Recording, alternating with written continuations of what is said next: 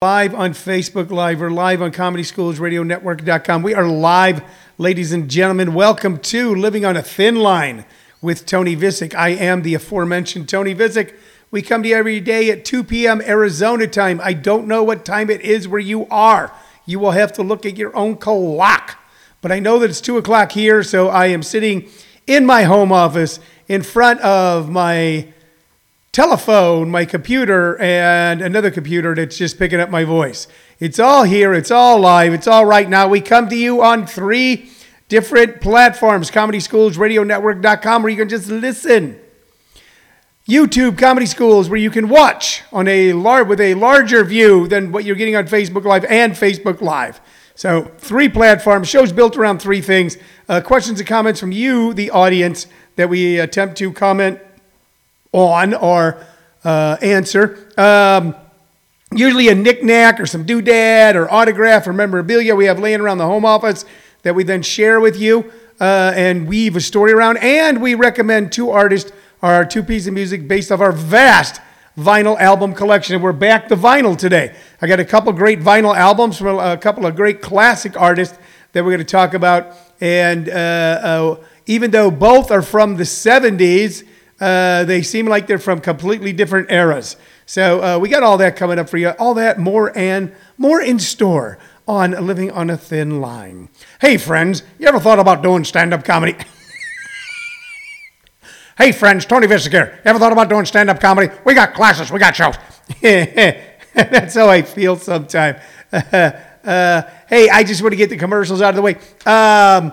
There's a brand new comedy club opening in the greater Phoenix area called JP's Comedy Club, opened by my good friend Jim Perry. I have partnered with him to bring live and virtual entertainment to the greater Phoenix area, to Arizona, to the nation, to the world. We'll be doing live and Zoom shows, virtual shows from this very cool brand new location. I will be kicking it off as the headliner September 17th, 18th, and 19th, I believe. I don't have my calendar in front of me. It's that weekend, Thursday, Friday, Saturday. So if you're on the greater, first there'll be limited seating, social distancing, masks will be required, even when you're in the bathroom by yourself with the lights off, which is, I think, before the pandemic, that's the only time I ever wore a mask, is when I was in the bathroom by myself with the lights off. But there'll be safety seating, social distancing, masks required, but we are planning for the next phase, the next era. While others are closing, we are opening and we are expanding. Our hearts go out to those friends of ours that were forced to close and close permanently during this time. Our heart breaks. We're going to do everything we can to help them out. And, of course, we keep good thoughts for our friends who are still trying to keep something going. So we're starting something brand new. I'll be doing my first in-person comedy workshop since the middle of March, this coming September 7th, which I think is Labor Day, but I've totally lost track of holidays. We will continue, of course, with our Zoom and virtual classes. You can find out about all of this by going to ComedySchools.com. I'm wearing my Clippers hat, and right now, as I speak to you, there is a God, because right at showtime, 2 p.m., is when halftime began. Now, the show will run a little longer than halftime. I'll miss a part of the game, but it is a tougher game than I thought at the beginning of the series. I think it'd only go 5, but we're at 6 games now. My hat would be off, except then I'd have to take these off and take the hat off, and then it makes your hair kind of stick up. My hair's a little sweaty from walking to Doug. So metaphorically, my hat's off to Luka Doncic, who's just putting on a clinic on how to be a great player and a great person on the court. He's 21 years old, and he's giving Kawhi Leonard and the Clippers a run for their money. I think at halftime the Clippers are up by 5 or 6. It shouldn't be this way. This series should have ended in 4 or 5. But Steph Curry's brother, Seth, is on the Mavericks, and though he's no Steph Curry, he's a damn good player too. One of their starters is out as well. The kid I can't rep, Kristaps Porzingis. I'm terribly mispronouncing that name. He's out, and they're still giving the Clippers a run for the money. We'll see what the rest of the day brings, but I am so happy to be able to watch playoffs I was afraid I wouldn't be able to watch playoffs because they might be, in a sense, on strike as a protest against so many things that are going on in our nation today. And I also was concerned because I have Dish Network, that Dish doesn't carry ABC or ABC. And last Sunday's game was on ABC, and I had to miss it. I got a bone to pick with Dish. So I keep paying these high cable bills, and half the things I want to watch aren't on. HBO, ABC, Fox Sports. It just got a little ridiculous. But anyway, I've been able to watch the game today. A little cooler in Phoenix today. It was only 100. It wasn't supposed to get this hot, but it did. It got up to about 100. We were able to get the dog out walking during the day. For those of you that know that my wife rescued a cat from a dumpster. For those of you that know that, probably less than a day old. The cat has been named Ray. The cat is doing fine. Okay, the cat keeps my wife up every 2 hours. She is waking up every 2 hours to feed it just like you do a baby. So just a great thing she's doing. And I will keep you apprised on the life of Ray. Okay, remember it here that during the pandemic, during this crisis, you were able to almost every day watch Living on a Thin Line, and that the people that bring you Living on a Thin Line rescued a kitten from a dumpster. Now it's up to you to go out and do something just as cool. I don't have any knickknacks for you today. I simply don't. I just want to get right to the music, okay? Unless anybody's got a question or comment, anything they want to bring up. We already lost some listeners because all I've been doing is talking about rescuing a cat. And a lot of people aren't interested in that. A lot of people aren't interested in the NBA. A lot of people aren't interested in my thoughts on the NBA. Let me say this about the NBA. If they had decided to scrap the season of protest, I would have respected their decision. That they have decided to continue to play, I respect that decision. And selfishly, I enjoy watching it. But I'll tell you what cracks me up. I'll tell you what's making me laugh a little are all these people who go on social media and say that they should just do their job. And all of you who are saying that athletes and entertainers and people in the public eye who speak out or feel compelled to say something or do something should just shut up and sing, or shut up and dribble, or shut up and play. I got a message for you. You shut up. You just do your job, okay? Here's the thing. Anybody who tells anybody to shut up, you shut up. Try that one on, all right? Shut up and weld. Shut up and deliver a pizza. Shut up and nurse your hamstring that really doesn't hurt that bad, but you convince the doctor to get you a note so you go on disability. Shut up and collect your disability check. Shut up and spend your wife's paycheck because you don't like doing inside work, and right now there ain't no outside work. Shut up. Artists, athletes, actors, musicians, painters, poets, everyone has a right to be heard. Now, sometimes you're out and out lying, and you'd be called out on that. Sometimes you're out and out spreading false information to confuse or cloud an issue, and you should be called out for that. But anybody who says just because you're fortunate enough to be gifted with athletic prowess, and just because you worked hard and did all the right things and made all the right moves and have made it to the top of your profession, that somehow negates your right to speak out, or says that you shouldn't take a stand, you're just stupid. You're a stupid person. Don't be stupid. Let's talk about a couple of artists that weren't stupid. I guess, growing up, if I ever did, growing up in the 60s, so many of our artists did speak out. The two big driving social issues of the 60s were, of course, the Vietnam War and the Civil Rights Movement. The Vietnam War and the Civil Rights Movement. Now, there's a lot of people my age who vote Republican, now vote Trump, but loved Bob Dylan. And Bob Dylan wrote the two greatest anthems of the Civil Rights era. He wrote The Times They Are A-Changin', and he wrote Blowin' in the Wind. And there were people my age back then going, he should just shut up. Why don't you just play the guitar? Why don't you just sing like Frank Sinatra? Yet Frank Sinatra in the 40s spoke up against racism. Did you know that?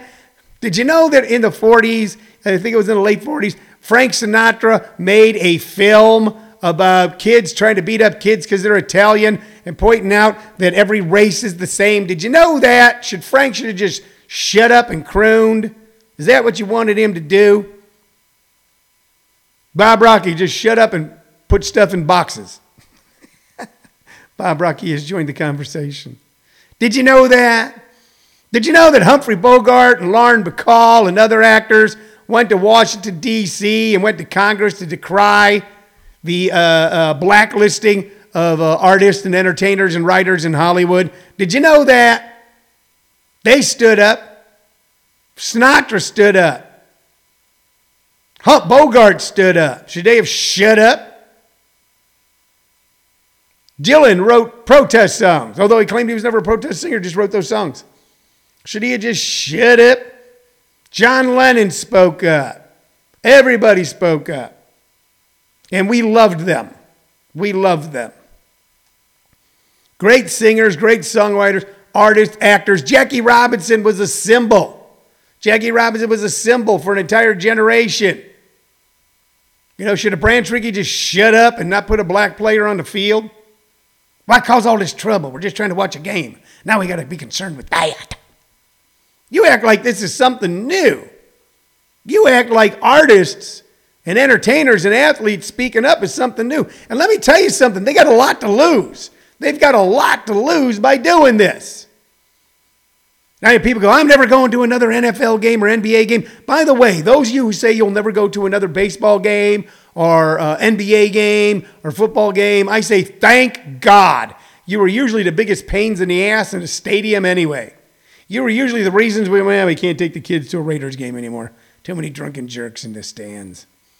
As opposed to just the regular jerks on the field when the Raiders were playing in the 80s.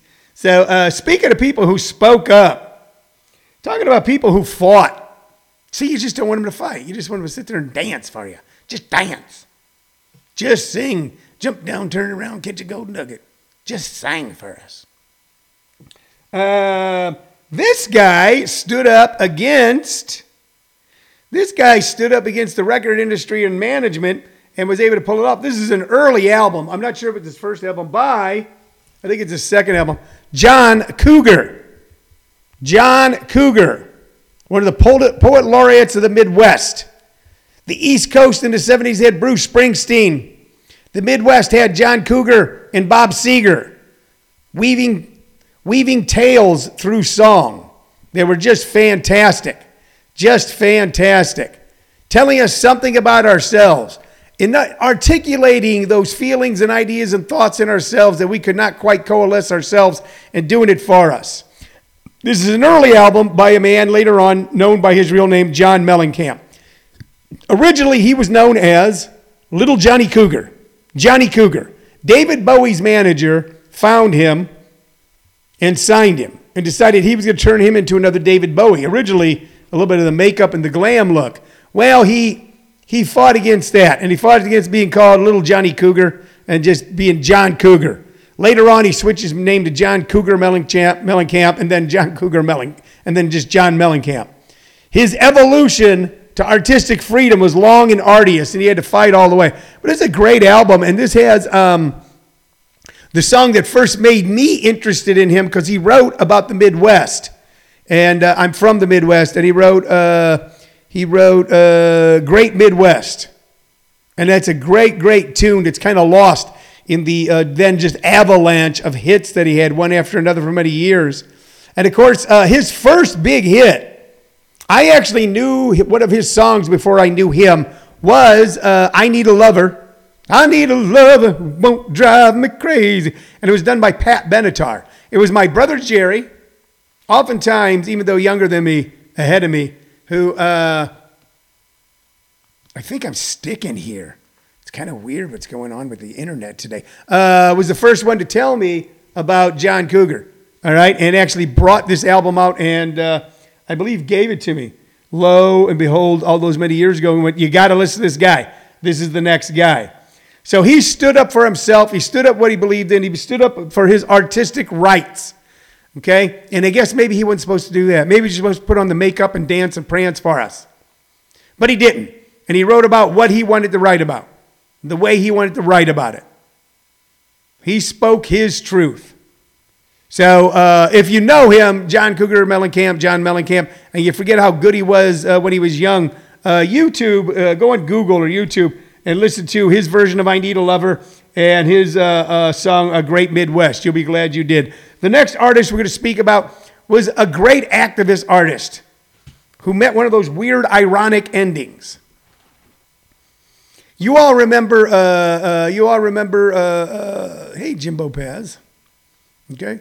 Y'all remember We Are the World. Y'all remember Live Aid, if you're a certain age. 1985 major concert. By the way, it shows up in the city of Ventura during Live Aid. And I don't think I had a ticket for one of the days and couldn't get in.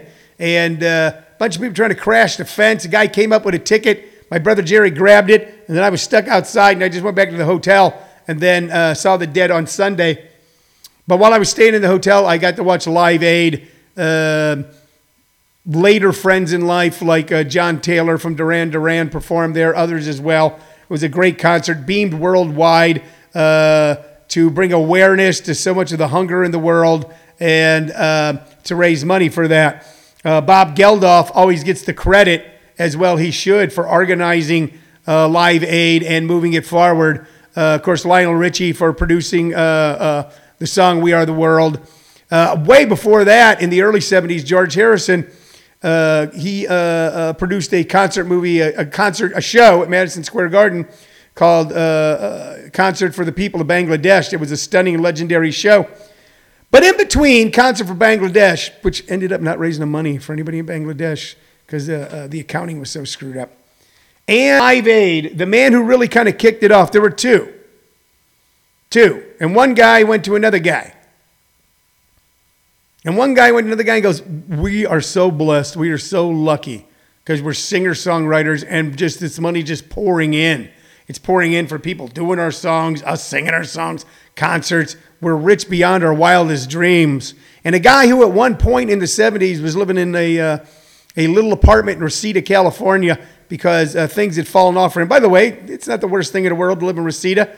Okay, I know Reseda well, know people that live there. But a guy who at one time had been on national television, had hits, had totally fallen off and was kind of at the bottom, was actually advertising guitar lessons on television. Kenny Rogers had seen a great resurgence in his career from when he was with Kenny Rogers in the First Edition and singing songs like What Condition My Condition Was In and Ruby, okay, and had gone to where he didn't even have a recording contract and then gone on to be one of the major superstars in the world. This other guy came to him and goes, we have to do something. And this guy began to organize what later on became Live Aid. And he was also one of the greatest singer-songwriter storytellers of his or any other generation. And we're talking about Harry Chapin. And I know on Facebook that that's backwards. Harry Chapin. Harry Chapin was one of the greatest singer-songwriters of all time. A folk musician who was actually a novelist. Each one of his best songs were a little novel, combined with almost being operatic, combined and told anywhere between 3 and 7 minutes in a way that made you never forget. His first big hit, of course, was The Sniper. And it was a really controversial song because he climbed inside the mind of and told from the point of view the story of the man who climbed up into the tower at the University of Austin in the 60s and killed several people. One of the first times in our lifetime, in my lifetime, that there was a mass shooting.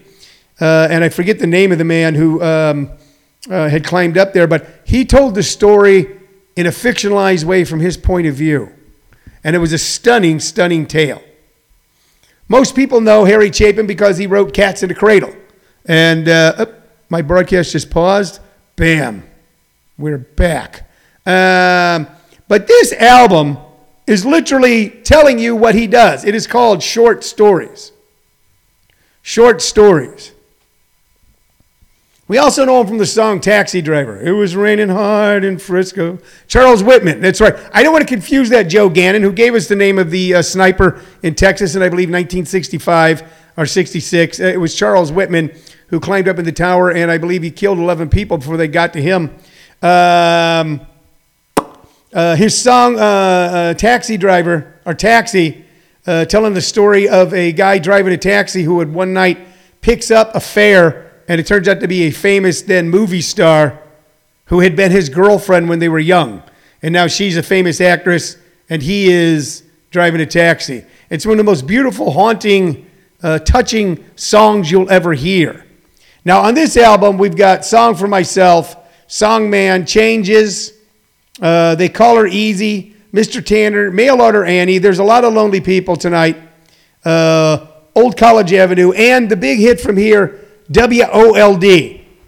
WOLD is a great, great story and great, great song about, once again, someone reaching back into their past and looking over all their mistakes and reaching back from a point they didn't think they were going to be at and trying to maybe snatch something from the past for one moment.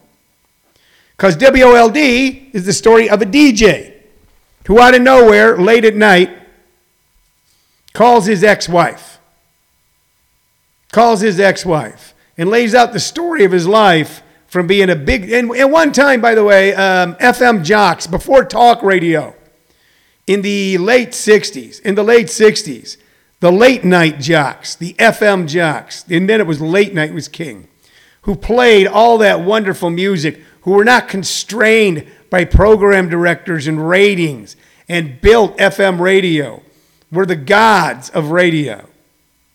They seemed, and I don't know why this thing keeps pausing. We are having some internet issues today. They seemed to be able to read our mind and tell us, play for us, that which we were going to love the moment we heard it throughout the country. And this is the story of one of those men and how he pissed it all away and is now calling his ex-wife just to say hi. But really not. He's calling her to apologize. He's calling to say he's sorry. Calling her to see if somehow maybe he can crawl through that telephone and into the wires and across the great expanse and across the years and come back out on the other end at the beginning again. But you can't. You can't. It's a hauntingly great song, WOLD. It kind of made me want to be a DJ for a while. After telling that story, I go, why the fuck would you want to be a DJ? But it was just something that made you go, wow, you know, there's something magical about these men, and at the time it was mostly men, these men who were able to sit there in small rooms, small, tiny rooms, with a record player and a microphone, with a turntable and a microphone, and affect the lives of millions. All right, so you want to check out Harry Chapin, you want to check out other stuff besides Cats in the Cradle, YouTube WOLD, and tell me you don't love it. There's other great songs on here. You should YouTube the whole album, Short Stories. It's a stunningly good album, but WOLD. And, of course, then I just mentioned John Mellencamp back when he was John Cougar doing I Need a Lover and Great Midwest. And you will hear some songs maybe you heard a long time ago. Maybe you still remember. Maybe you've totally forgotten. Maybe you never heard it all. But you're going to be able to reach back into the past with these songs and hear some wonderful, wonderful music that will add to your life. And unfortunately, so much that we see on social media today and the media that comes to us seems to be detracting from our life. Don't let things detract from your life. Do not. Okay? Hey, I'm going to be back tomorrow at 2 p.m. Mountain Standard Time to tell you more stuff. As Chuck Barris used to say on The Gong Show. All right? Share with you some of my favorite music, some of my ideas, some of my thoughts. Maybe a bobblehead, maybe not. I don't know. But right now, I'm going to go back and watch the Clippers beat the Dallas Mavericks. I will be happy as a clam tomorrow when we talk again. You've been watching Living on a Thin Line with Tony Visick. Bye-bye. I wonder if anybody ever actually does it.